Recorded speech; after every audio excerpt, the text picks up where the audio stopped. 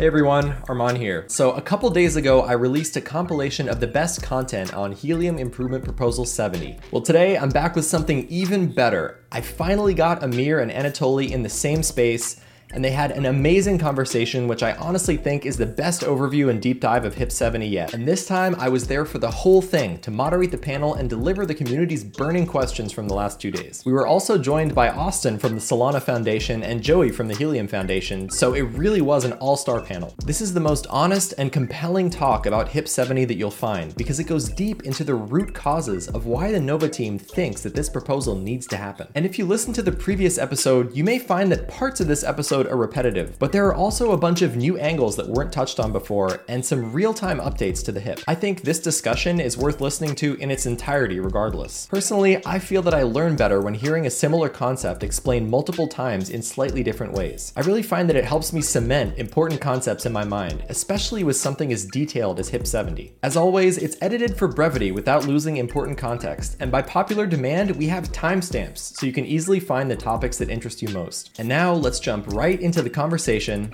I hope you enjoy.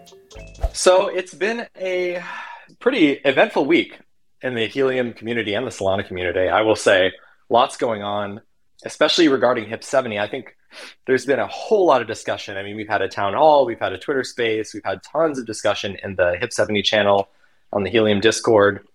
And I'm seeing a few things come up over and over again.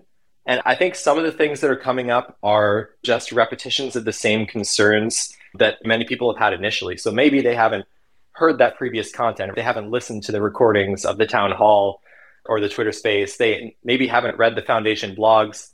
I think that we still have some work to do getting the message out there on some of the most basic topics about this HIP. Why move to Solana? Why not other chain X? And also what happens to HNT? What happens to the tokens? How decentralized is this? We had a forum where people submitted questions, and a lot of the questions, I'd say maybe 80+% of them, were essentially repetitions of these questions. My personal interpretation of that is that people are still concerned about these things. And so hopefully people who are on this space today are here to learn, to understand, and to sort of absorb any information that they weren't getting elsewhere. I also think that there are a few directions that are like new directions for discussion that have arisen over the past few days. I think the main one is what happens to the existing validators in relation to their stake. There's a lot of discussion about, should we have a 2-week cooldown period where validators who have previously agreed to stake for 5 months can go down to 2 weeks? Should we instead take them all the way over to the Solana side and keep their HNT locked? So there's a lot of nuance there. So I think that's a really healthy discussion because this is a real problem we need to solve. And I think also people are concerned about the user experience of switching chains and what exactly happens to their wallet and what happens to people, for example, who have staked HNT in a staking pool. So there's a lot to cover, but I want to really spend some time on the most important topics, I think, to the community. I think that the first and foremost one is, what is it about Solana that is specifically enticing? And I think there's been a lot of great thinking and sort of new content by Amir and also by Abai, who are both here. So I think they could probably help expand on that topic, as now they've like really written some stuff down, which is something the community has been requesting. But for anyone who's not familiar with what's going on here as a whole, let me just give a brief introduction. So HIP 70 is a new Helium improvement proposal that proposes to scale the Helium network by essentially doing two things. First, it takes a lot of the things that are done on Helium's unique layer 1 blockchain today, like proof of coverage, accounting for data transfer, and a few other things, and moves them to off-chain oracles. So that's like the first major change. And the second change is that we move the token side of things from Helium's native layer 1 to Solana. So those are the two, at a high level, major things that are being proposed in this Helium improvement proposal. It has not gone to a vote yet, but there will be a vote in 5 days on September 12th, where HNT holders can vote on this website we have called Helium Vote. So I just want to give a little bit of a taste of what the benefits of this HIP are. And I think Frank Mong, who's the COO of Nova Labs, really hit the nail on the head in his blog. So I'm just going to read a short excerpt from what he wrote, because I think this is key to the whole thing. So why should I be excited about HIP 70? Key benefits. 1, more rewards for hotspot owners. So with this proposal, 2 million HNT return to the rewards pool annually, benefiting hotspot owners across IoT and 5G networks. 2, more chances to mine. Proof of coverage becomes more consistent. So instead of beaconing and witnessing every few hours or days, it will happen consistently every hour. And 3, better network. Data transfer for devices is faster, more reliable, and more scalable. And I would add 4, better blockchain. You're going to have a much easier time sending payments, asserting your hotspots, these things that currently take minutes to process on the current chain and cost 35 cents up to whatever amount. I think multi-payment can cost like maybe $1 something. That will be fractions of a penny and happen almost instantly. That's my high-level summary. I would love to get a discussion going about what the thought process was, because I think this is something that the community really cares about.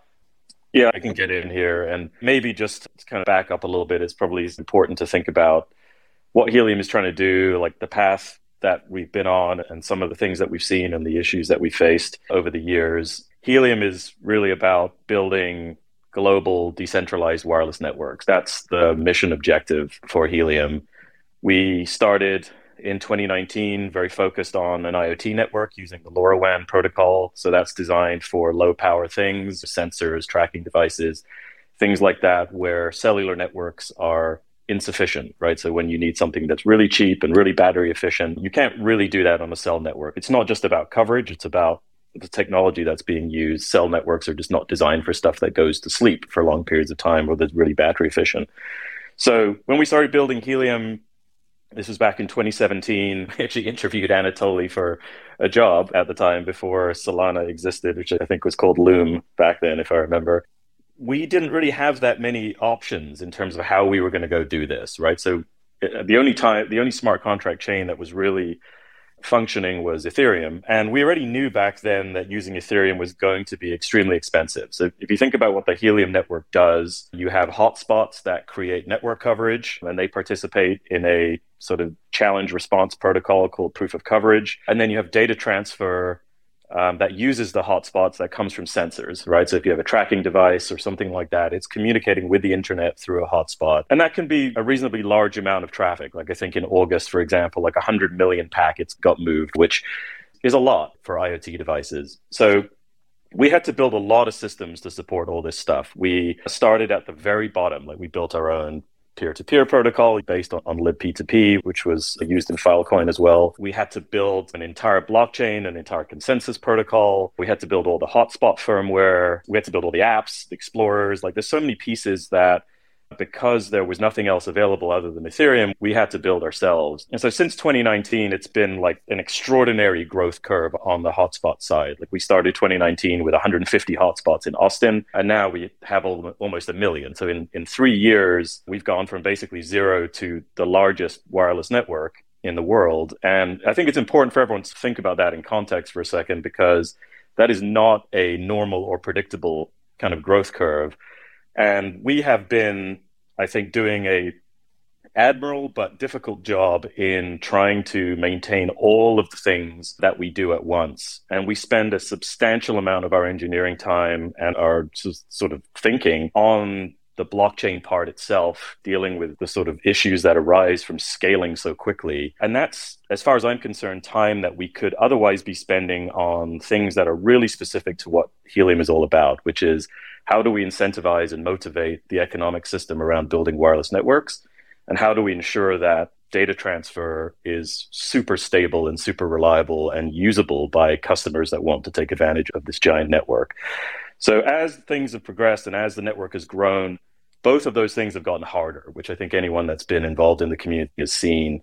Proof of coverage has become more and more inconsistent, I think, as the network has scaled, which is not a huge surprise as the network approaches like 1 million hotspots. And the thing that people maybe don't get to see quite as much, because there are more hotspot operators in these kind of communities than there are users of the network, is that the data transfer side is also suffering from similar kinds of issues, right? Like as this has scaled, the systems that we built to meter and bill for millions of packets a day, they're also under load, right? Because everything is like tightly bundled and wound into the sort of blockchain implementation that we have. Any changes that we want to make take a really long time. Anything that we release is like fraught with risk. We have this massive and amazing validator community who have been super responsive and amazing at continually updating the network. But every time we release an update, there's a huge risk to the network because everything could break the consensus protocol, could cause blocks to stop, could cause problems. And you're also dealing with massive sort of DevOps problem because you've got a million hotspots and they require firmware updates sometimes. And so we're stretched very thin. We're focusing a lot of energy today on things that arguably are commoditized or that other people do better, particularly on transaction processing, block creation, stuff like that. I think it's important for us and everyone in the space to be constantly like reassessing what the playing field looks like. Just because we started this way in 2017, 2018 doesn't mean we have to stay this way. And me personally, I'm like beyond excited about being able to focus on, for example, making proof of coverage better, making it more secure, like reducing things like cheating and spoofing, making it much more consistent, right? Like the fact that no one knows when they're going to beacon or when they're going to witness, like that's frustrating both for the users, certainly frustrating for me. So that should be on a sort of consistent cycle. Like we hope to get that into like an hourly cycle, for example, so it's very predictable. And then I want data transfer to be super reliable, right? Like we've had situations where large customers have wanted to use the network or started using the network, but struggled because it wasn't perfect. Like 98% is not good enough in a lot of these cases. And so these are the things that we are trying to fix. The proposal in HIP 70 basically proposes to break apart the system. So it's not one gigantic monolithic beast that is very hard to debug and very hard to upgrade, and break it into these smaller pieces. These oracles, as we call them, think of them as servers in a way that sit separate from the blockchain, process these proof of coverage and data transactions, and then tell the blockchain, hey, these 7 hotspots participated in proof of coverage, you need to reward them 3 HNT or whatever the number is. That's the function of oracles. HIP 70 itself goes into detail about what that architecture looks like.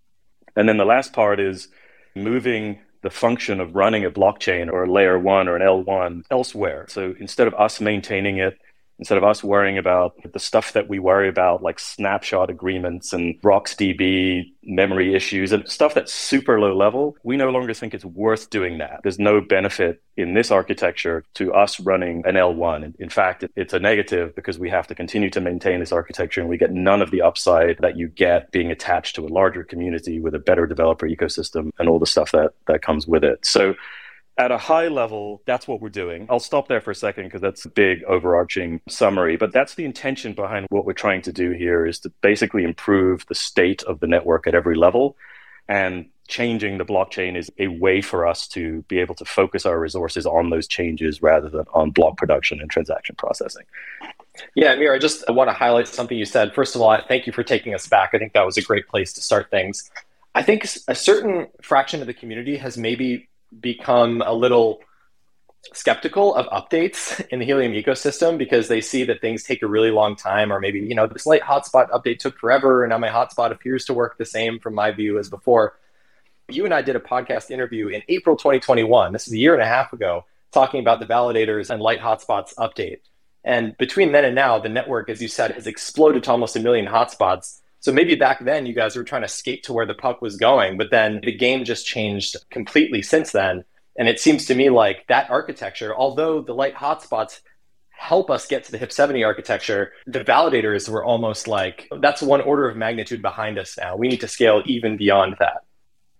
Yeah, I think so. That's an interesting point. When we launched Helium, we had this very ambitious architecture where every single hotspot was running the blockchain. There were no validators. And I think that was very interesting and novel. It was an attempt to make the network as decentralized as possible. And that it worked as long as it worked is miraculous, but it quickly got to a point where the amount of computation required to validate proof of coverage receipts in particular was too much. And what that means is when a hotspot says, hey, I witnessed this beacon, someone has to verify whether that was valid or not. Is it possible for these hotspots to have been in range?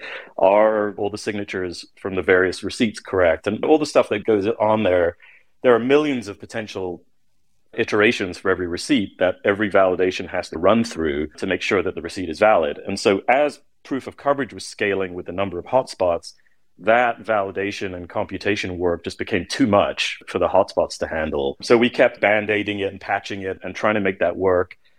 Whether that was a mistake to start with that architecture or not, I don't know. I'm glad that we tried it, but in hindsight, not scalable enough and difficult to find enough engineering time to make it work. So we switched to this validator model. I think if we hadn't done that, the network would have been dead a long time ago. It would have been impossible to get to even this size. I think we were really starting to struggle around 100,000 hotspots.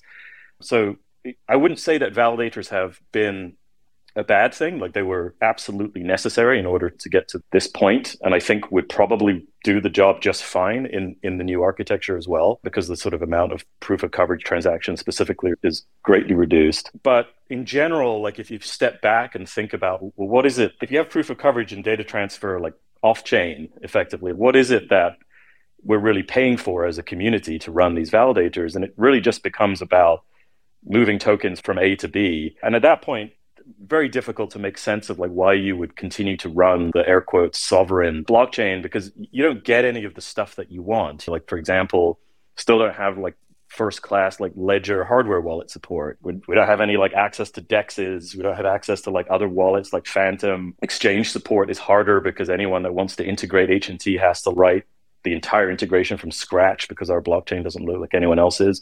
So you don't get any of those things, and you have to continue to maintain your own infrastructure and all the stuff that comes with it and all the problems and all the issues. So I get the concerns. I think it has been at times, really rocky road, and the community has been extraordinarily patient growing with us and dealing with the challenges of scaling a network that's growing this quickly, which I don't think has ever happened before. But what we're doing here with HIP 70 is understanding that process, looking back and being very retrospective about what worked and what didn't work, and focusing on a new architecture that solves those problems. And the chain move is just part of that. We could very well do this on our own L1. But as I said, I think that would be a mistake because you don't get any of the benefits of being a big part of a bigger system. And I'd also like to point out that the idea of moving to a new L1 is not new. We had the vote for HIP 51 a few months ago, which proposed as its end stage moving to a new L1. And that passed with something like 90+% approval. So HIP 70 is almost like rounding out the final parts of HIP 51, which is already the direction that we were headed in. Yeah, I do think it's maybe also helpful to talk about what some of those advantages are of being on an L1, be it Solana or really any L1 that has smart contract support, which is something that Helium doesn't at this point. And the conceptual jump that happened between Bitcoin and Ethereum is really like analogous here, where Helium is an incredibly high performance system for the things it's able to do. I don't think you can run proof of coverage on really any general purpose system the way it's architected, with the amount of data that has to run through it and that coordination has to happen. And it's pretty impressive, honestly, that like the Helium L1 does that well in its current form. But and I can say this as someone who I got my hotspot in 2019. I think it was like number 750 or something, and setting it up, and it was a great experience. I've been a member of the Helium community longer than I've been a member of the Solana community or an employee of the Solana Foundation. But those advantages that you start to see in a system with smart contracts are things like you don't need to have a hard 10,000 stake requirement for a validator where the pooling has to happen off chain. You can have DeFi exist on chain, which really gives people something to do with their Helium that's not necessarily stake it or use it for data credits. You can use it to provide liquidity in a whole wide range of DeFi ecosystems that exist across the board here. It allows splitting of like reward payouts in a custom way. So it's not even the Nova team or Helium Foundation has to build some code so that you can do reward splitting. Like Hotspotty could build that if they wanted to. All of these ecosystem groups that work within the Helium space, suddenly they can write smart contracts and build things on chain, which is groundbreaking for this data, right? Like suddenly you can have a fully on-chain version of Pokemon Go that uses location data coming from Helium in a Web3 way, right? The intersection of like independently verifiable and decentralized location services, let alone the data component to it. This is a really exciting place for tons of DeFi applications or just gaming and consumer-focused applications that are getting built all over the place. And the combination of a mobile platform really makes this something that like I would be incredibly excited about, and I am incredibly excited about, but independent of, I have to acknowledge I do have some bias in this. Just the idea of Helium moving to any L1 that's going to enable it to have full composable smart contracts is something that like I think everyone should be really excited about here, because the potential there is really to transform not what is possible to be built with the Helium network, but is what is possible to be built on the Helium network. That's awesome. Thank you for all that detail. I think what I'm hearing so far is actually a lot of the questions that came in through our question form are being answered by this discussion. And given how great of a panel we have up here, I'd kind of like to let you guys riff a little bit, because what we're talking about, the advantages of switching to Solana, the new architecture, all these things are the essence, the core. And I think people just need a little bit more depth. I'm going to just allow the conversation to continue. And if I see that we're going in a direction that's not where the majority of the community questions were, I'll redirect the discussion. But other than that, I'd love to just let it riff.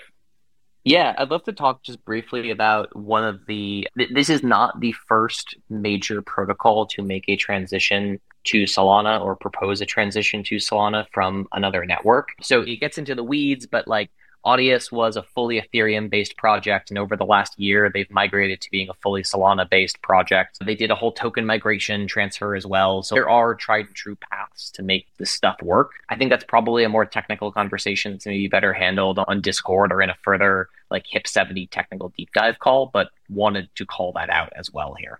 I know, Anatoly, you got to jump in a couple minutes, but would love to hear your thoughts in general about what's going on in the Solana world as well and how it relates to what we can take advantage of with the Helium ecosystem. Yeah, I think some of the things that you were talking about, like the ability for a single team to focus on something, is like really rings true for me, because it's really tough. And we have been just heads down focusing on the chain itself. So some of the things that are really big efforts that we're undertaking is building a second validator client. So this is from a ground up re-implementation of Solana by a separate team in a different language. So using a totally different toolchain and dependency for building that different client. So the probability of an attack vector or a bug that exists in both, like a memory leak or something like this, is virtually zero. So this is something that, imagine having to build another version of the same code. It becomes like a really big undertaking unless your only business is building an awesome layer one, which is this is what we're doing. And it's really important to do that because there's no other way to really improve reliability and safety of the network. The kinds of bugs that you're talking about where you can't sleep at night, if we introduce this new release, is there a bug that missed or something like that? With two separate clients implementing those features, it becomes much, much easier. But it's a massive undertaking. You literally have to double your engineering team. The cool thing about how we're doing it is we're working with an amazing team from Jump, their high frequency trading team. And their target for performance is to demonstrate that the software can manage a 10 gigabit worth of throughput, which would be millions of transactions per second. We can demonstrate that the design is scalable to that level, then the only thing that's keeping mainnet from achieving that is just hardware. And that's the eventuality. Like hardware will always get cheaper and faster. So eventually the validators will upgrade and get there. So this is what I'm super excited about the future of Solana and what we've been up to. Yeah, no, I think the point about focus is super important. Like I once wrote out a list of all the things that we do every day, and it's so long that I can barely even remember what was on it. But at least from my point of view, like the being able to like really focus on making proof of coverage great, making data transfer great, growing additional networks, I think is like what everyone in the community should hope for, right? Is that we get to be able to be maniacally focused on just that set of problems. And so to me, like a lot of the conversation is very focused on the Solana part in particular. And I get that people have their biases and there's a lot of noise in the crypto community. But I think it's important to step back and just realize that the choice of chain is not the motivation here at all. The motivation is to be able to make the network better. And to make the network better, we have to be able to focus as a community and as an engineering team on what is important. And that's what this is all about, right? Like this entire effort is focused on that. And so we've seen a pretty broad set of questions. Like a lot of them were answered really well in Frank's blog, which if you haven't read strongly suggest that you read it. It's on blog.helium.com. It's called TLDR on HIP-70. We've had questions like, does HNT go away? And things like that, which I think are totally reasonable questions given how HIP-70 was released, which is like a very technical document. So it's just important for everyone listening to understand that nothing really changes from a user-facing point of view, whether you're a hotspot owner or whether you're a customer of the network using it with sensors. Like that transition, like we aim to make that transition as seamless as possible. Like optimally, you just receive a new update to the Helium wallet app on your phone, and all of a sudden you're on the Solana network, not the Helium network. And you probably don't even realize or know. The only kind of telltale sign would be that your public address has changed, but your same 12 or 24 word seed phrase will remain. You'll still have HNT balance there if you had it before. You'll still have mobile and IoT balance if you had it before. And so the goal here is not to fundamentally change the economics in any way, but to just move the sort of responsibility of proof of coverage, data transfer, and token matters, as I want to call them, like transactions basically, into separate buckets. And where those buckets live, I think, is a lot less important.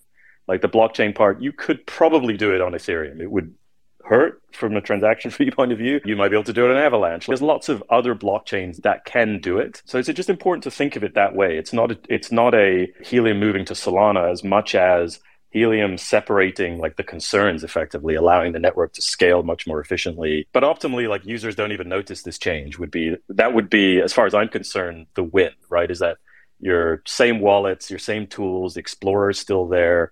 Like nothing has really changed except a bunch more HNT has come back into the hotspot pool because you don't have to pay 2 million HNT out to validators anymore. So as a hotspot operator, like that's how you should be thinking about it, is that should be unnoticeable effectively, except that things should work better. Yeah, I think that's a really interesting way to think about this too, where when you're talking about there's been some conversation about, is this Helium giving up a form of sovereignty? And I think that's actually a really important thing to talk about and go through here, because this is like a major question where it can feel to a community like migrating from a purpose-built L1 onto a more general purpose compute platform is somehow something where you're giving up sovereignty. And the irony of this is it is a really great step for decentralization of the network too, that suddenly the core base layer consensus of Helium is not actually in the hands of developers at Nova Labs and at Helium Foundation. It's in a much larger ecosystem where there's Solana Labs building a validator client. There's the FireDancer client that is being built by one of the world's most, development firms for incredibly low latency, high performance code. You have another validator client that Jito is building, right? There's this like the infrastructural layer that's going to enable the folks, both the developers at Helium, the protocol, and then in the ecosystem to focus on a hardware blockchain network is like the most ambitious thing I've ever heard anyone try to attempt, right? The first rule of a startup is don't ship any hardware. And the second is probably don't build a blockchain. And you guys set out to do both and succeeded. And that's phenomenal. But at this point, it's like, try and figure out how you can decentralize the ecosystem away from the pieces that can be done better elsewhere.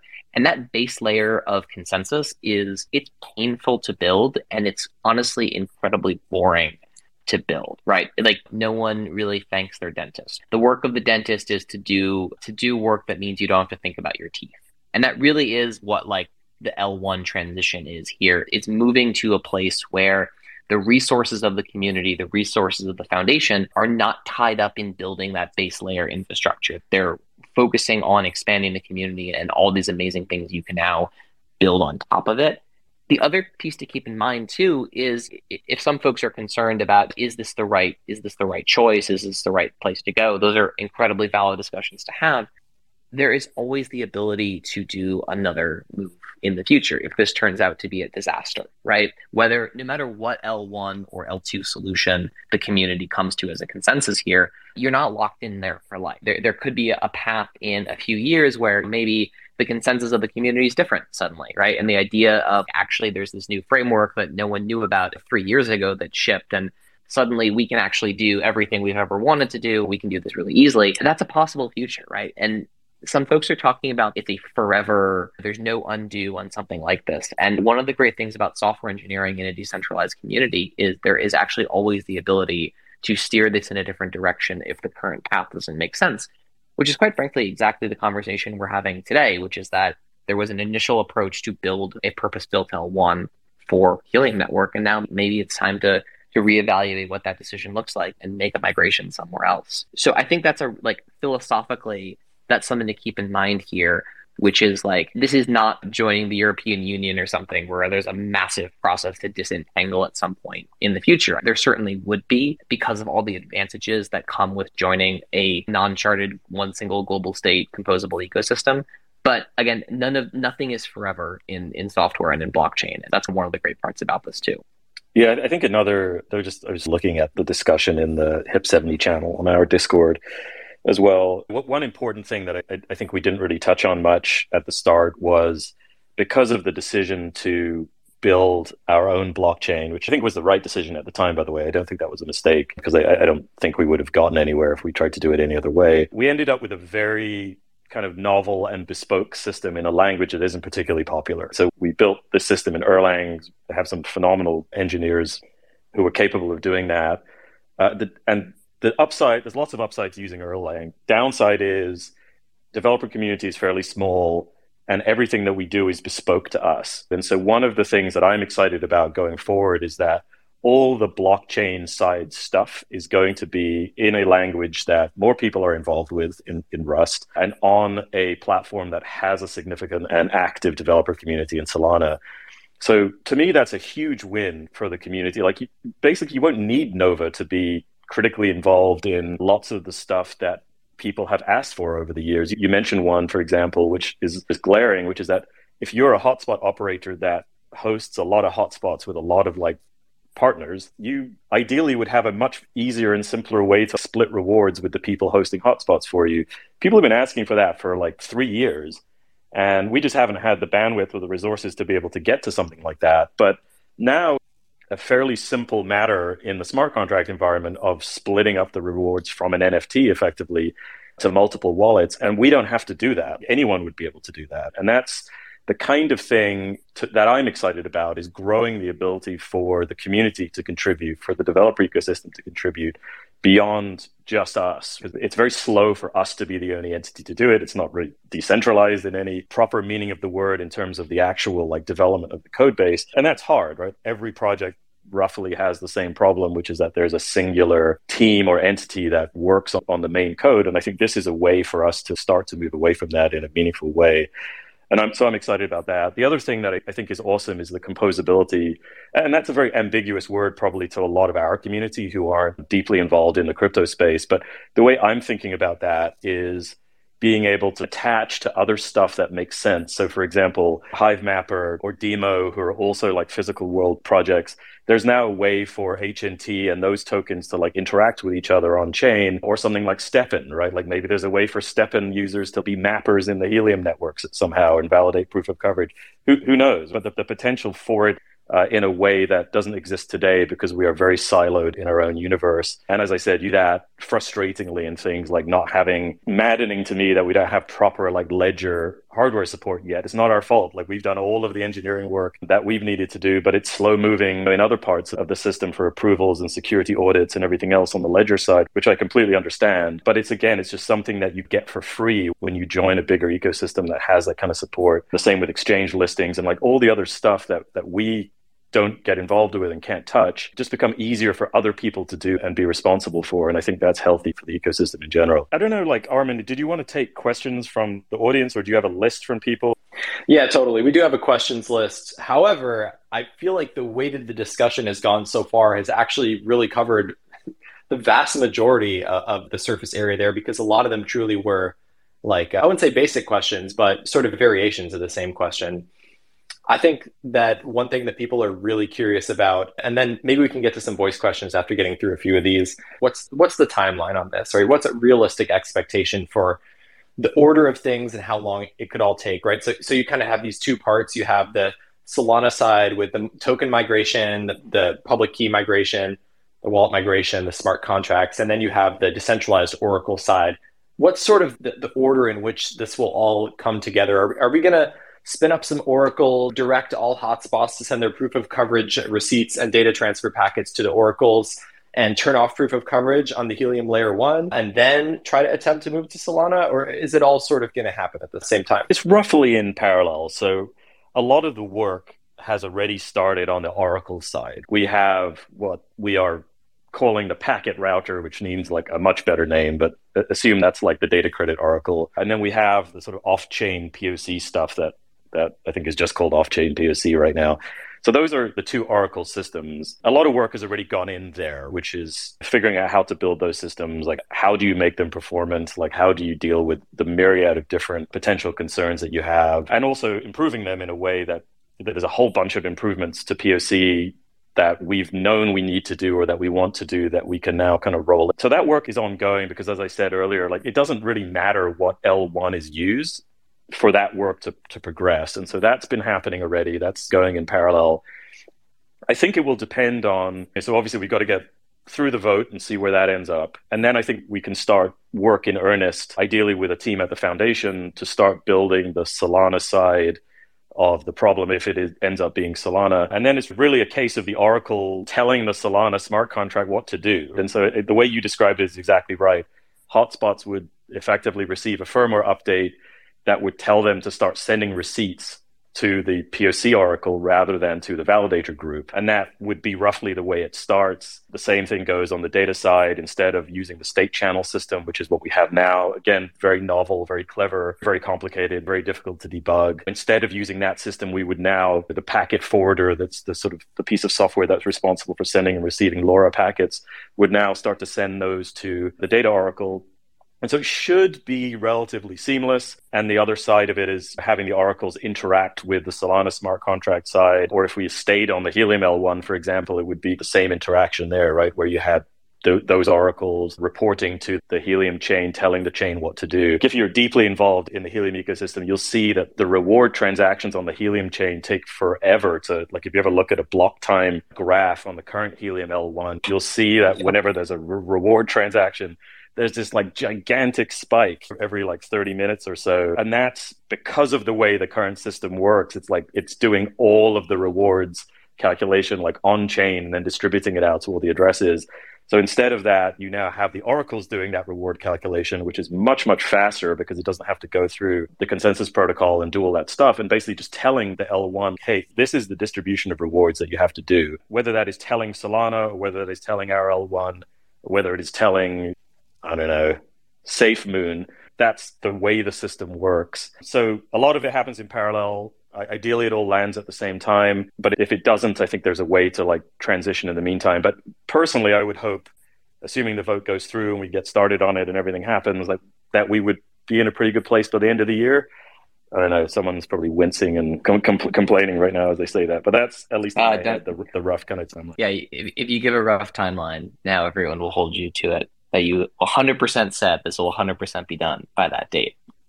Yeah, I think I've doomed us already. It totally does it to me every day. It's fine. I do also want to say the hybridization of on-chain and off-chain compute for something like POC, this is how every single oracle in the world works, right? This is how Pyth works and Chainlink works. That computation is largely done off-chain, and then the resulting values are brought on-chain, or at least that data is collated before it's brought on-chain. These are systems that have an incredibly high degree of accuracy for something like volatile asset prices from multiple sources. I, for one, am not particularly concerned about the idea that some of the POC logic is moving off of a compute environment in an L1 and into a system that is also still has the potential to be decentralized and auditable within that framework. So I think that's just an interesting piece to note here, is that the way that Helium currently does this is a little bit of an anomaly in the industry. And this is not necessarily something that would raise any concerns in other ecosystems. And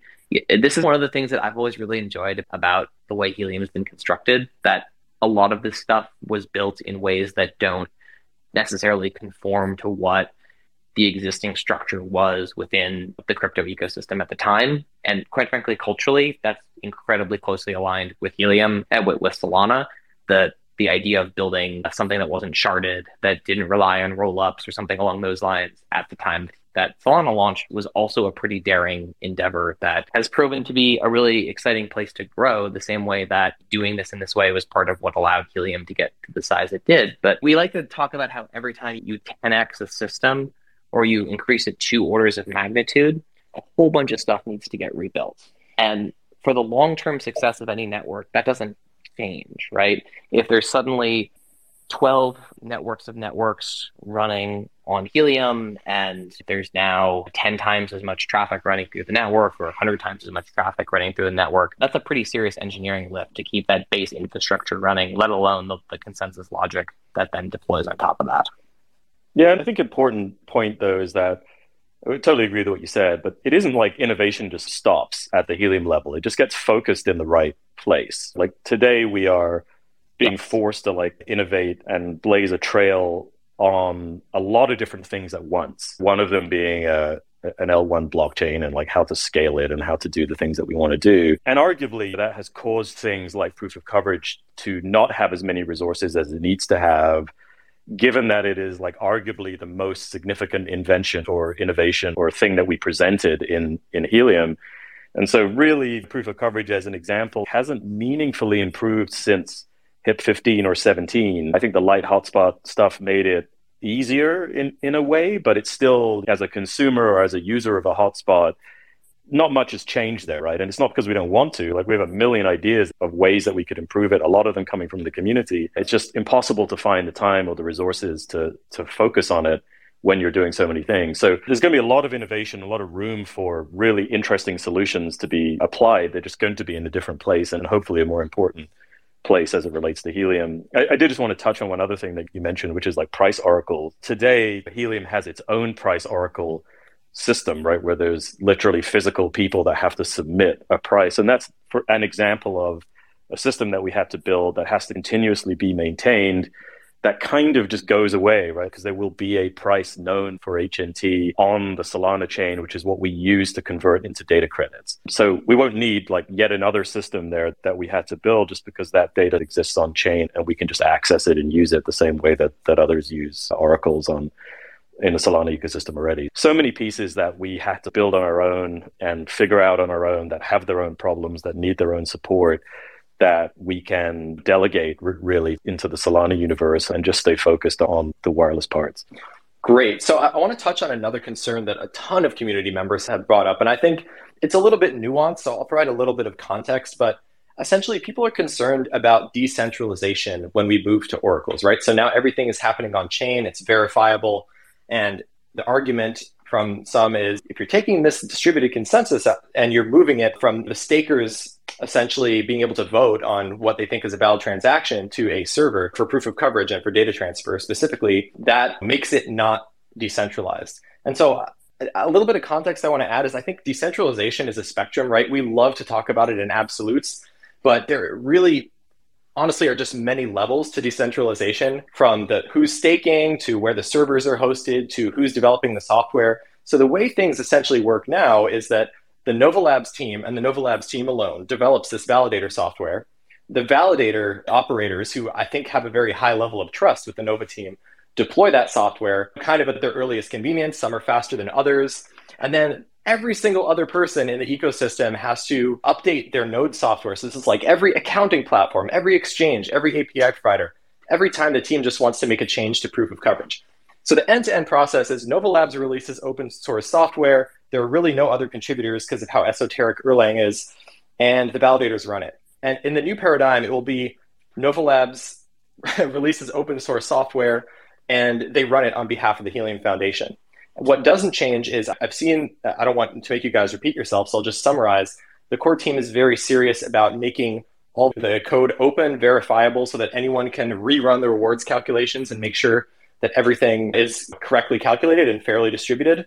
And this data will all be made publicly accessible. This is like a base requirement from what I've heard. So in my view, the aspect of decentralization doesn't really change that much. You have the same people writing the software. It's not like we have a vibrant community of validator client authors like in Ethereum, where If some people don't like choices made in the validator client, we have another team that's ready to come in and deploy another client, or the validator operators are refusing to deploy a certain version because they don't like a certain change. I mean, that's already not how it is, right? It's a very one-way funnel. And in my view, this change is cutting out the middleman in a sense and just massively reducing the complexity. So you don't have to have every party in the ecosystem update their node or validator every time a small iteration or change is made, which is, I mean, we've all, I think in the Haleem ecosystem, been a little bit frustrated how that kind of makes things move like molasses.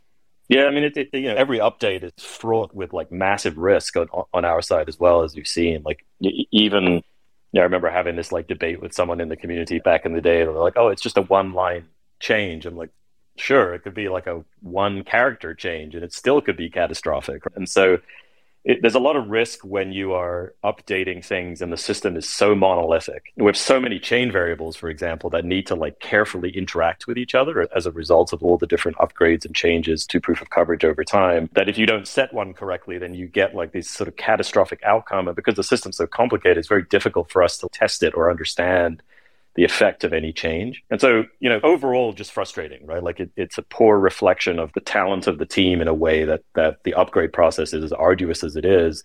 And it just comes from building a system that's so big and so intertwined.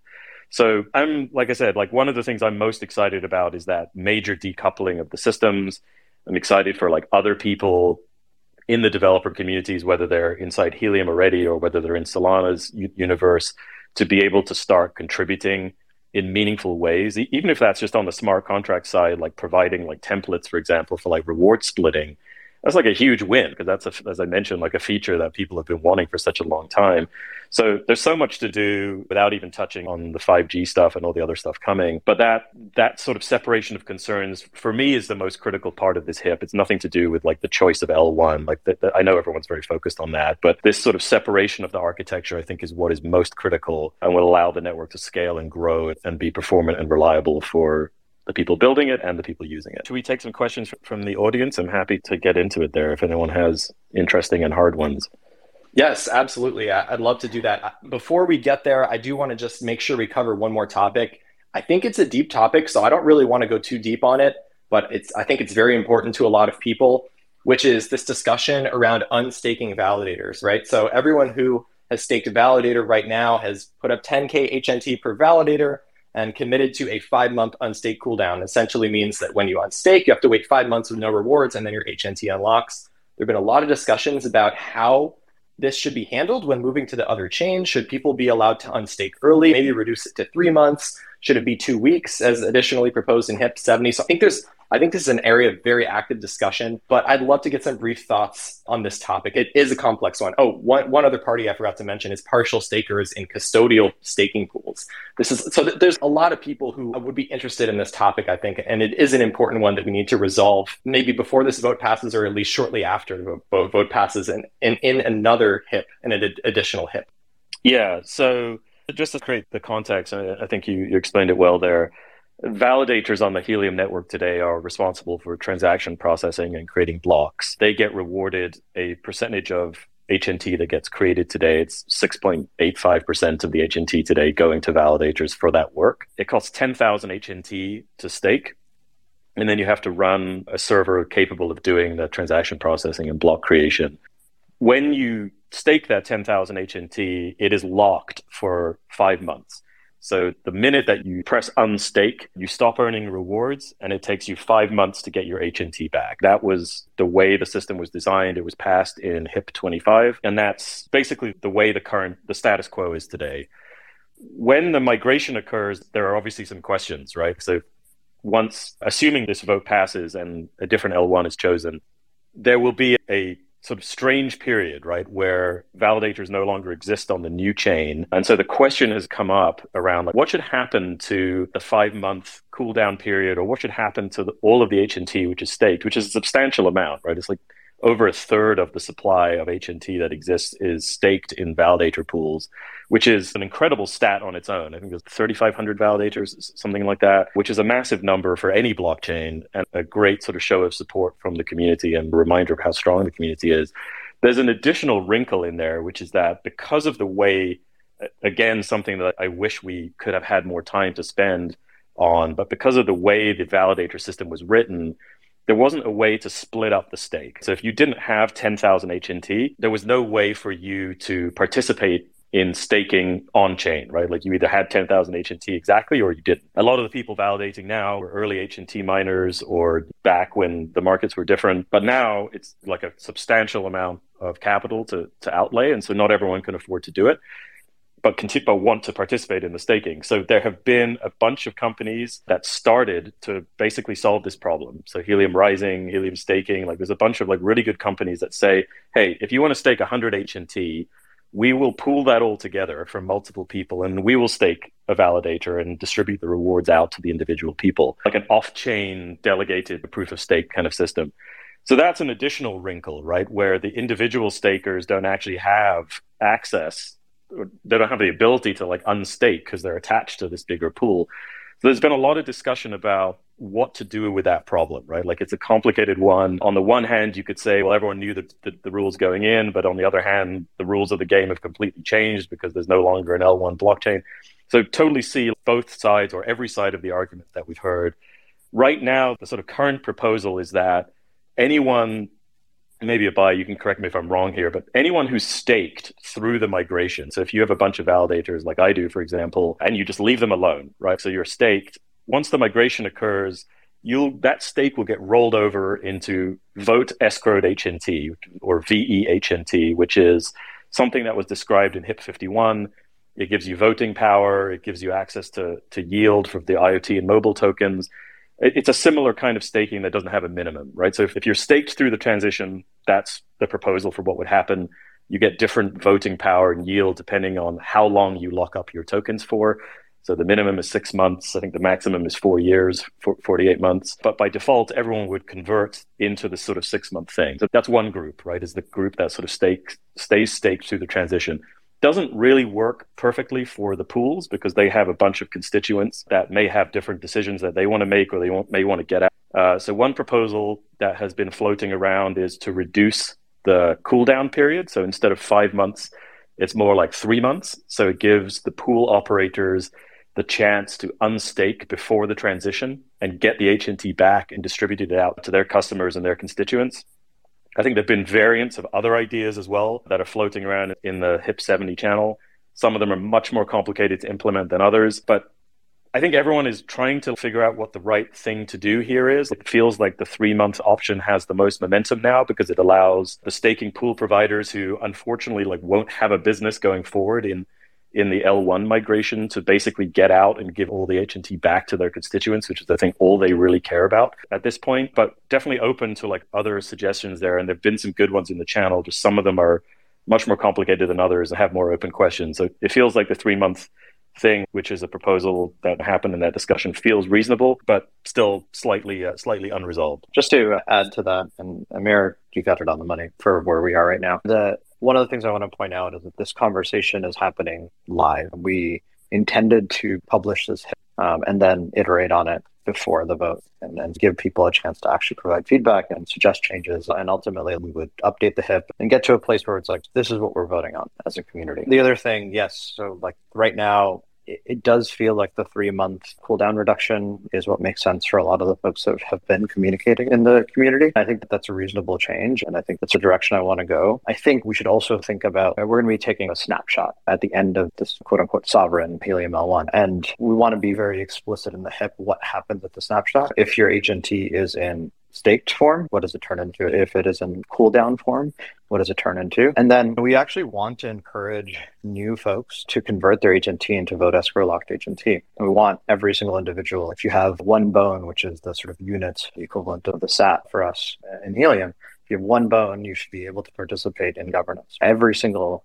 member of the community should be able to participate, not this 10K limit, and be able to do that directly on chain. Yeah, just wanted to add that and expect some more updates to the HIP probably today actually. Great, looking forward to those updates. And if anyone wants to join the discussion, as mentioned, this is happening live. So the main place it's happening is in the Haleem Discord, discord.gg/Haleem. Channel's called HIP 70, Scaling the Haleem Network. Yes, long channel name, scroll way down or search if you know how to do that. We got a lot of discussions going on in parallel at all times. So if you're not in there, it's a very interesting place to be. All right, Love the discussion so far. Honestly, think that out of the over 100 questions that were submitted, I think we covered probably 98% of them, including some of the deeper ones. So I'm really happy about that. Just want to double down on what Amir said. Don't be afraid to submit your hard questions. That being said, there have been some people who have been waiting so long in this queue. So thank you for your patience. I'm going to start inviting some of y'all up now. I have a question about the staking. Just 5 months, 3 months, 1 week. It all sounds pretty arbitrary. Is there a reason why 5 months was chosen to begin with? What happens to the ecosystem if everyone's allowed to unstake in a week? I can try and answer just because I think I was around for most of that decision making. It was entirely arbitrary. You're right. The 5 month number, I think, was an even number of blocks. It was like 250,000 blocks, if I remember, was the reason it was proposed. But I think in general, the benefit is good in the sense that what you're looking for from your validators and your stakers is long-term commitment. Like what you wouldn't want to see, especially in markets like these, is the security of the network fluctuating substantially as people like jump in and out based on the market, basically. And so the desire was to validate is a long-term commitment, and you know it going in. And so we wanted to create the setting for that, and that's where the theory for where the specific number came from is like largely arbitrary. But from a conceptual point of view, that's what we were going for, is that this should be a long-term commitment. The security level of the network should be high so that it's difficult to, and it shouldn't fluctuate wildly based on the way the market moves, which, as we've seen over the years, is a lot. Like, it moves up and down a lot. So I think that has worked well. Like, even today, I think there's only a couple of hundred validators in the unstake process out of the 3,000 plus that are there. So I think that has worked well. And in the case of like, how do you figure out what the right number is going forward? I think it's just a discussion among the community, as it has been. Like, originally it was 5 months, causes some problems now as a result of the migration especially for the pool operators that need to get out. 3 months probably allows them enough time to get out before the migration is complete. And that's roughly the discussion that's going on. Like, having a very small number, I think, can reintroduce some of the risk that I'm talking about, where you have the security sort of fluctuating up and down during the transition period. And I just think some risk there if it's a very short period of time. But that's roughly the thinking around all of this. But the numbers are pretty arbitrary for sure. That makes perfectly good sense. Thank you. Thanks, Will. And just to add some statistics, I was doing some digging this morning. Fewer than 2% of validators have unstaked in the past 7 days since we've been discussing this HIP. So love the commitment from the validator staking community there. All right, Peter, you're up. Hello from Germany. Thanks for having me. I have a question about the snapshot. When will you take it, the mobile and the IoT tokens for the Genesis period? Yep. Yeah. So just for context for other folks who don't know the sort of intricacies of HIP 52. So HIP 52 proposes that at the time that the token, the new IoT token, is launched, a snapshot's taken of all hotspot owners and validators who are in good standing. That's deeply described in HIP 52. And that's taken at the time of the launch of the token. And so no, it hasn't been taken. It's based on the size of the network at the time of the IoT token launch. On the day when you start, when you launch the IoT token, you will make the snapshot. Not before. Did I hear you correctly? Yeah, that's the way that the HIP is written. So if we wanted to make any changes to that, we would have to go through a governance process for that. I'll just tack on at the end there. Do we expect IoT to launch before the chain switch? Or are we going to see a version of the programmatic treasury implemented on our current chain? Or is that going to wait till Solana? That's a good question. It's because these things are happening in parallel, the Oracle work, the Solana work that needs to start happening. Since all that sort of has to happen in parallel, it really just comes down to like when we get to implementation details. Yesterday, we actually had a conversation within the core devs to decide, okay, what are our contingencies? What if Solana takes longer than it does? What if the HIP doesn't pass? What are all the different contingencies? We have a couple of ideas around that, where we could launch the IoT token on the existing Sovereign L1. But given where we are right now with this vote and the potential of it passing, and if it does in a couple of weeks, I don't want to go down that path yet. I'd rather just focus our efforts on moving forward.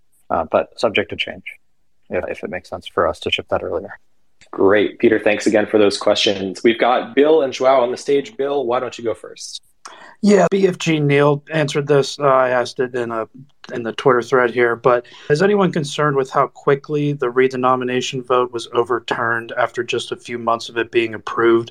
And couldn't this happen with HIP 70 and possibly delaying, taking off track the L1 change. He did respond and said the redenomination HIP was overturned because IoT Mobile wasn't defined at the time.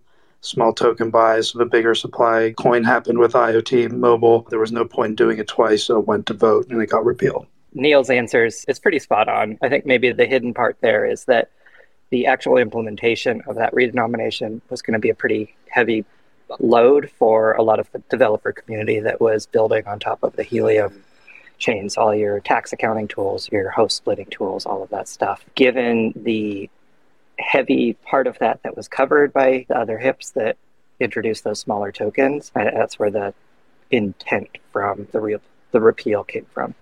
Yep. It's not like there was a flip-flop, like there was this radical thing where the community is going in random directions. It was more of, there was a better, more nuanced solution presented, and then people saw that, okay, this is actually a better way to do it.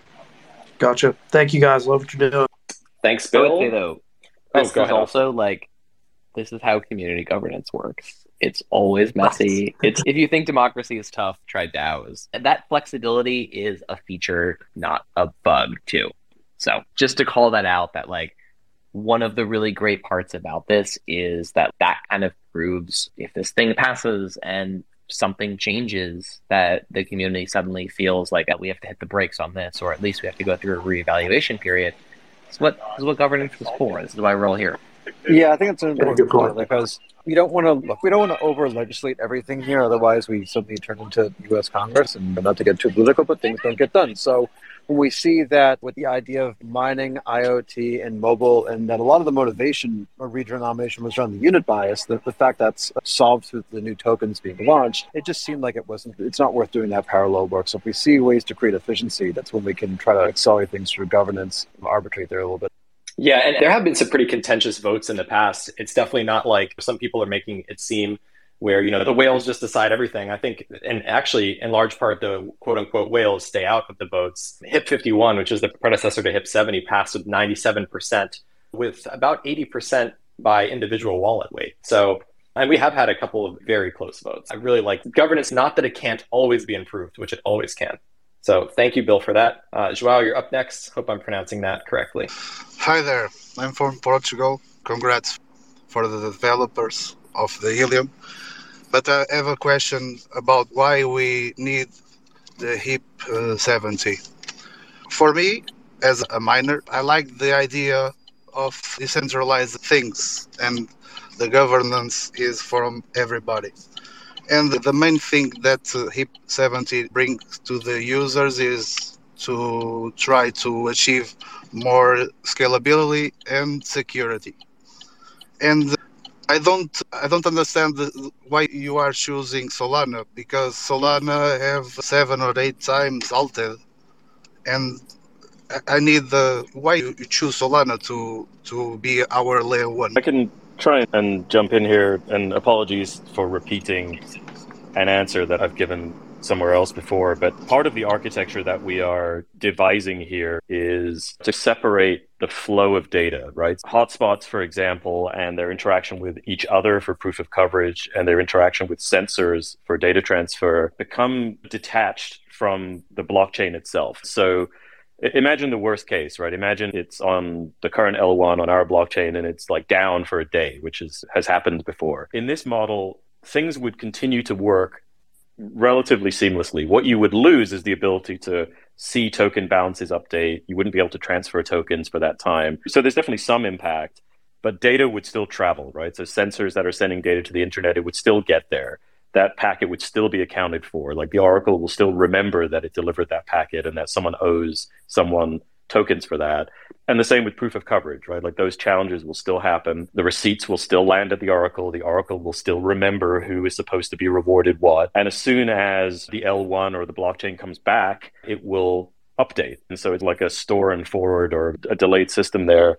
And I've used this example, but Ethereum is a good example of a blockchain that really ostensibly like never goes down, like has very good uptime. But what happens is that the fees become so high that the oracles would, like in busy periods when they're like large NFT mints or whatever, the fees become so high that as far as the oracles are concerned, the chain is basically down, right? Because it would have to have some logic that says, hey, if gas fees are above this threshold, then you have to wait as if the chain were down, basically. You have to store that information, what I just described, and retry and keep retrying until the gas fees have come down to a level that makes it okay. You can't spend $300 for a proof of coverage transaction or something. So that's the way of thinking about it, is that the L1 being down becomes less important in this architecture. I'll let maybe Anatoly speak about uptime on Solana and some of the improvements that are being made there, because I think a lot has changed over the last 2 or 3 months as I've been watching it. But just from the Helium side, architecturally, that's how the system works. But in the perspective of the client, if the blockchain is down, they don't have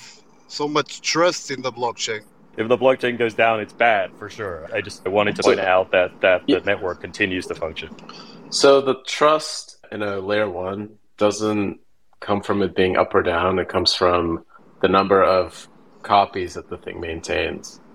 Because the way that you destroy Bitcoin is you literally wipe out 12,000 computers that hold a Bitcoin ledger, and Bitcoin is gone. It doesn't matter how much hash power is securing it. It doesn't matter if there's a block 10 minutes from them. But if the ledger's gone, the thing is destroyed. Solana is the third largest network by number of nodes that's supporting it. It's at 3,400. Ethereum's roughly at 5,000-6,000 nodes. If you go to nodewatch.io, that also includes ETH2 nodes. And Bitcoin is the largest at 12,000. So the amount of decentralization and therefore security that Solana offers is extremely high. It's not an order of magnitude lower than Ethereum, like most other networks. You look at something like Near, which has 100 validators, or any Tendermint chain is about 100 to 200. That's definitely an order of magnitude difference. But we're also able to do that while providing very high amounts of bandwidth. If you go to realtps.net, it shows that Solana right now is handling 460 transactions per second from applications alone. And that's more than all the other networks combined, including Binance Smart Chain and Polygon and Ethereum and Phantom and whatever else. And obviously our biggest challenge has been reliability, and the kinds of solutions that folks have built for reliability using mempools and expensive gas auctions have led to what you see on Ethereum, which is these very highly spiking gas fees that for a user like the Helium Oracle, the network is effectively down. If they have to wait for gas prices to come down, it's unavailable.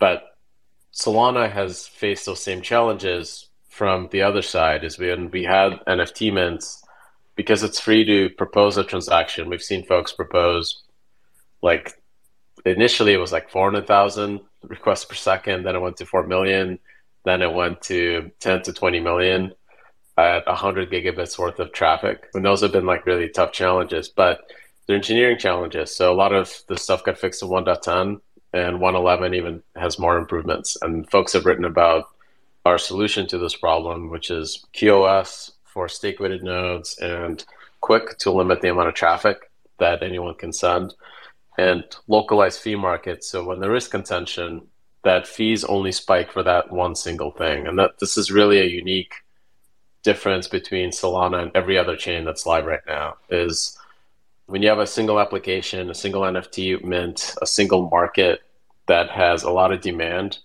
the fees for that market may go up, because when you have 1,000 people that all want to be first to take that NFT or to take that trade, somebody has to go first. So there will be contention, but that contention doesn't impact anyone else. This is really unique to Solana and an innovation. And you've seen this, it's already live. You can see on chain that fees on Solana have been still consistently low, despite fee prioritization being there.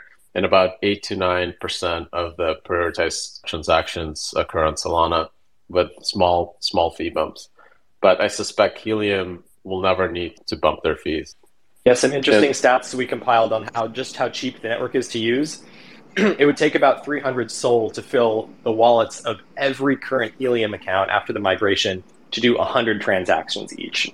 So that's insane. Yeah, the real big kind of long-term stability improvement that Solana is undertaking, and the only other chains that have done so are Ethereum and Bitcoin, is building a second validator client. This is a second implementation built by an amazing team out of jump. So from scratch, they're building a separate version of Solana against a common spec, written in a different language by different engineers. And the probability of a bug existing in both of those clients, like a memory leak that brought down Solana in one of those congestion events, should be virtually zero. So we should see like real fault tolerance across the network, not just from a hardware perspective and networking perspective, but also from implementation. And that's really, I think, there's literally only Ethereum is the only other smart contract platform that can provide that. Yeah, Awesome. and that was a pretty major initiative that honestly took almost a year to fully get scoped out here. It's a pretty major undertaking for not only its ability to create, as Anatoly was talking about, more resiliency across the network and greater ledger survivability in the case of a really extreme situation. But different clients, you see this on Ethereum, they're slightly better at slightly different types of things, and it gives developers and operators on the network greater optionality in thinking what is the right thing for me to run on. Or validators can actually just run both clients if they want to and have a fallback option in case something goes wrong with one of the clients as well.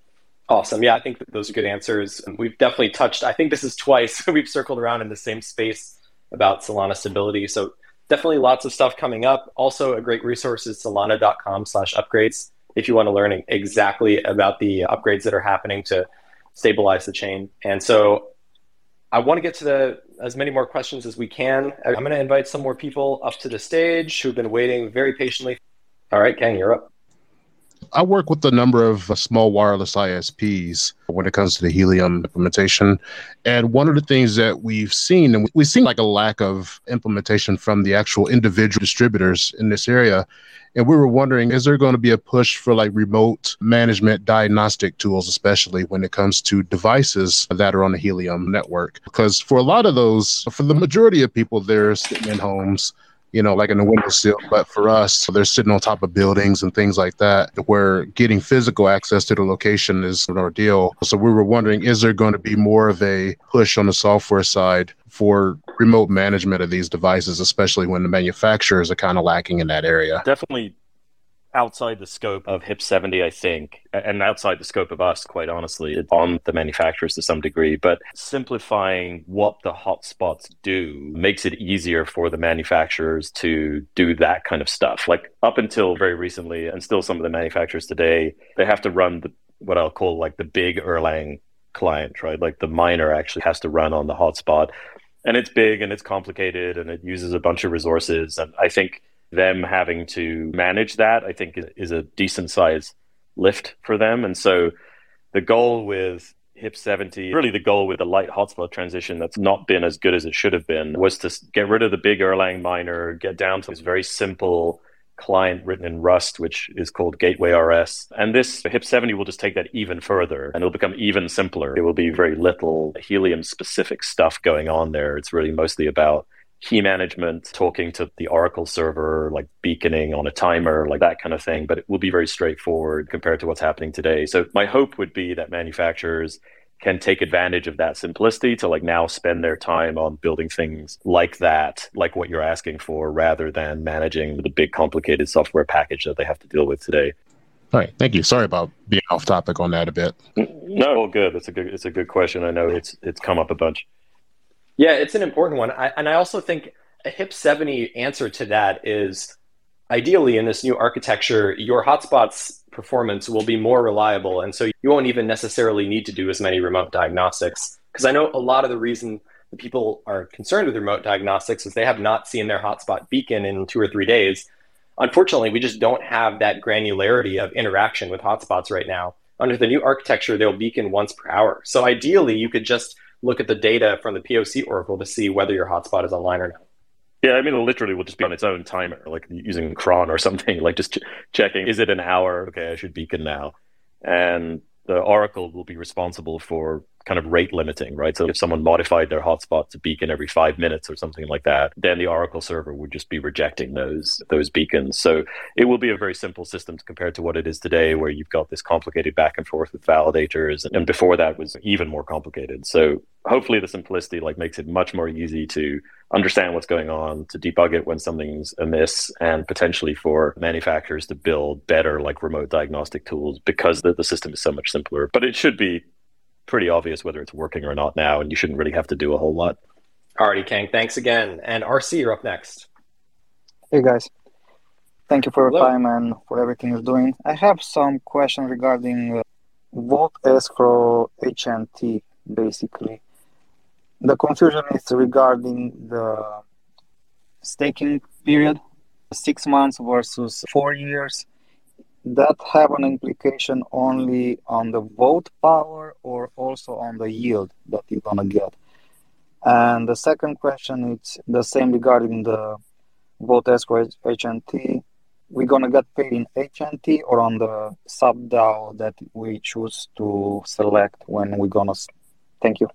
I could probably jump in here a little bit. One thing I will say is maybe it might be worth us, and I'm kind of looking at Scott, Joey, and Armand, we might have a good dedicated time for vote escrow HNT, since that was part of HIP 51. But roughly speaking, it's the concept of vote escrow tokens, or something that was invented in the curve compound side of blockchains on the Ethereum network. It does exist a little bit on the Solana side as well, and there's some support for it.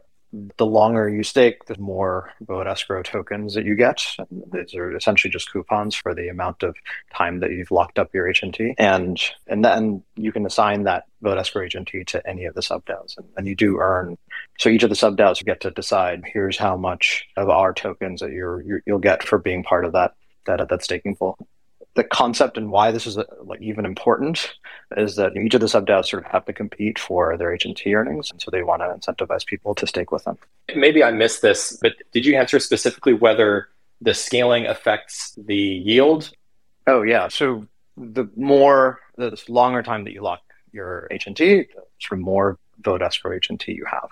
Right, and you can apply even more vote escrow HNT. That means you can vote more. Your votes have greater weight when you're voting on governance, and it has greater weight into the sub-DAOs themselves that you're assigning to. Okay, so the answer is yes. Basically, someone who has 100x, because they locked up the maximum, is going to have a lot more HNT, and thus is going to have proportionally more, essentially, stake in that sub-DAO. That's right. And you're gonna earn more HNT, or you're just gonna have your voting power greater? So the way that it's defined in HIP 51, 52, and 53, or that's 51, was creating this concept of multiple sub-DAOs. 52 is the IoT sub-DAO. 53 is the mobile sub-DAO, is that you earn the sub-DAO token. That's right. Staking will not earn you HNT anymore. Alrighty, let's get a couple more people up here. Thank you, RC, for the questions. I was actually curious about those myself. I forgot to ask. So thanks for that. Wangui and Dimitri, inviting you up now. Hi, everyone. I just wanted to get a better perspective on this transition to Solana. I'm very much into the topic. It seems like the markets didn't receive it so well, and I just wanted to understand what's your perspective regarding this, and what are your thoughts? What are the drivers of this move? And also understand whether there's any different perception between the impact on the routers for LongFi and the ones for 5G. And also, if I may ask, when does 5G come to Europe? Yeah, I'll take a shot at some of it. I'm staying far away from any market or price conversations. It's a good point on the router part for IoT. So for anyone who doesn't know what that is, that the router is the server side of the sensor communication. So when a sensor sends some data, it goes from a hotspot to what today we call a router. It's again another area where we have been expending a significant amount of development resources, is building the router in the LoRaWAN ecosystem. So LoRaWAN is the network protocol that sensors use on the IoT network. There are many what they call LoRaWAN network servers, LNSs. They are the equivalent of our router. They're the server end of the sensor communication. What they don't know how to do is talk to a blockchain or tally things like data credits and do all that stuff. So in the HIP 70 design, what we decided to do was, we decided to say, look, there are already a lot of LNSs on the market. nearly all of them are more fully featured than our router, because the LoRaWAN protocol is fairly big.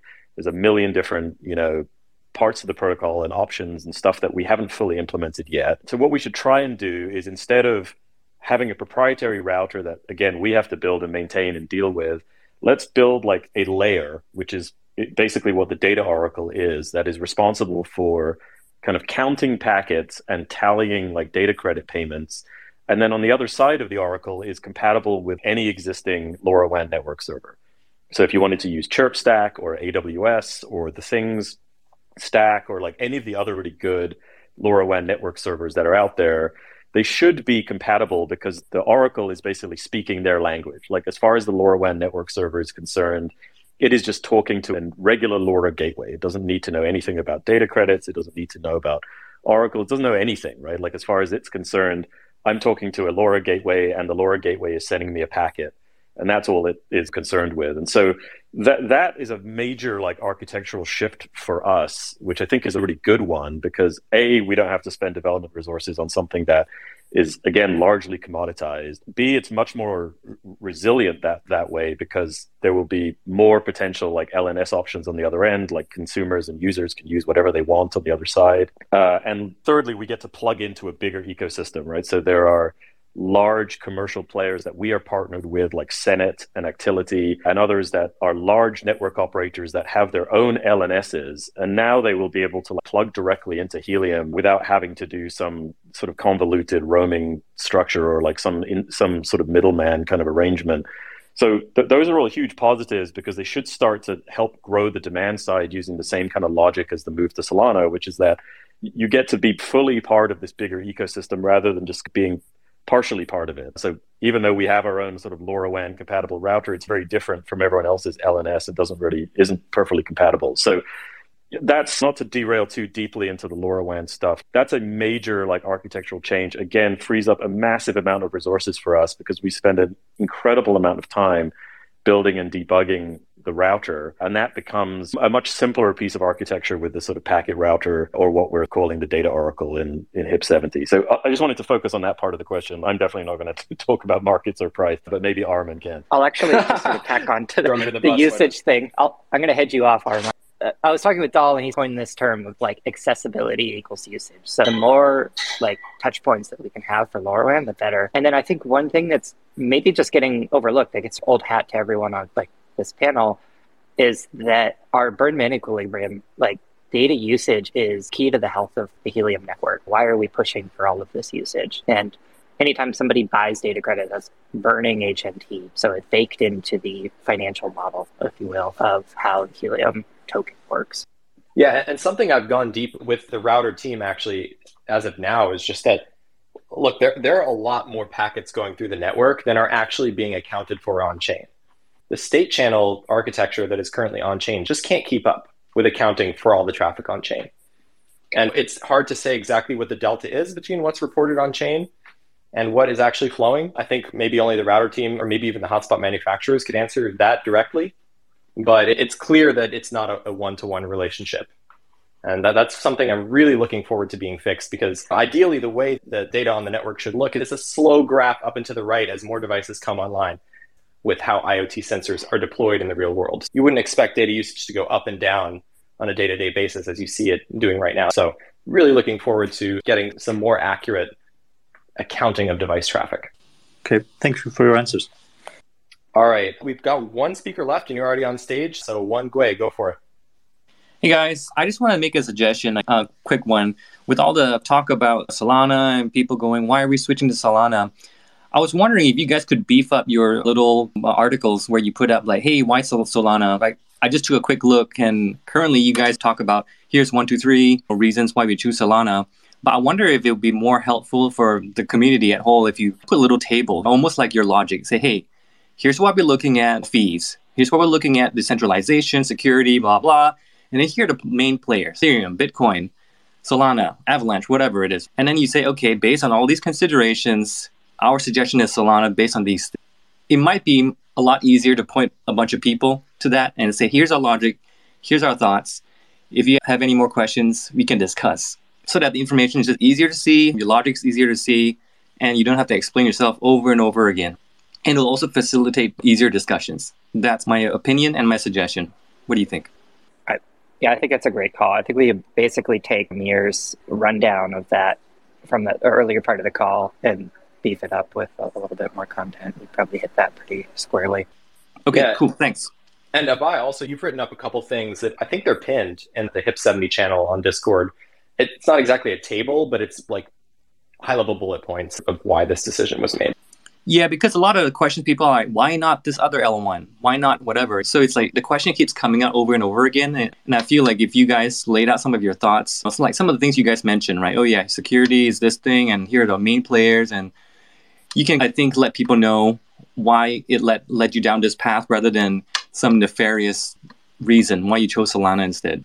Yeah, I think it's fair feedback. And some, as Armand said, it did do a breakdown inside of in the Discord channel where a lot of our community is. But of course, we got to reach the community where they are, right? There's folks here on Twitter. That's why we're doing a Twitter space. And there's folks that only read blogs. We have a newsletter that comes out. And so there's folks that only read that. I think that's fair feedback. Thank you.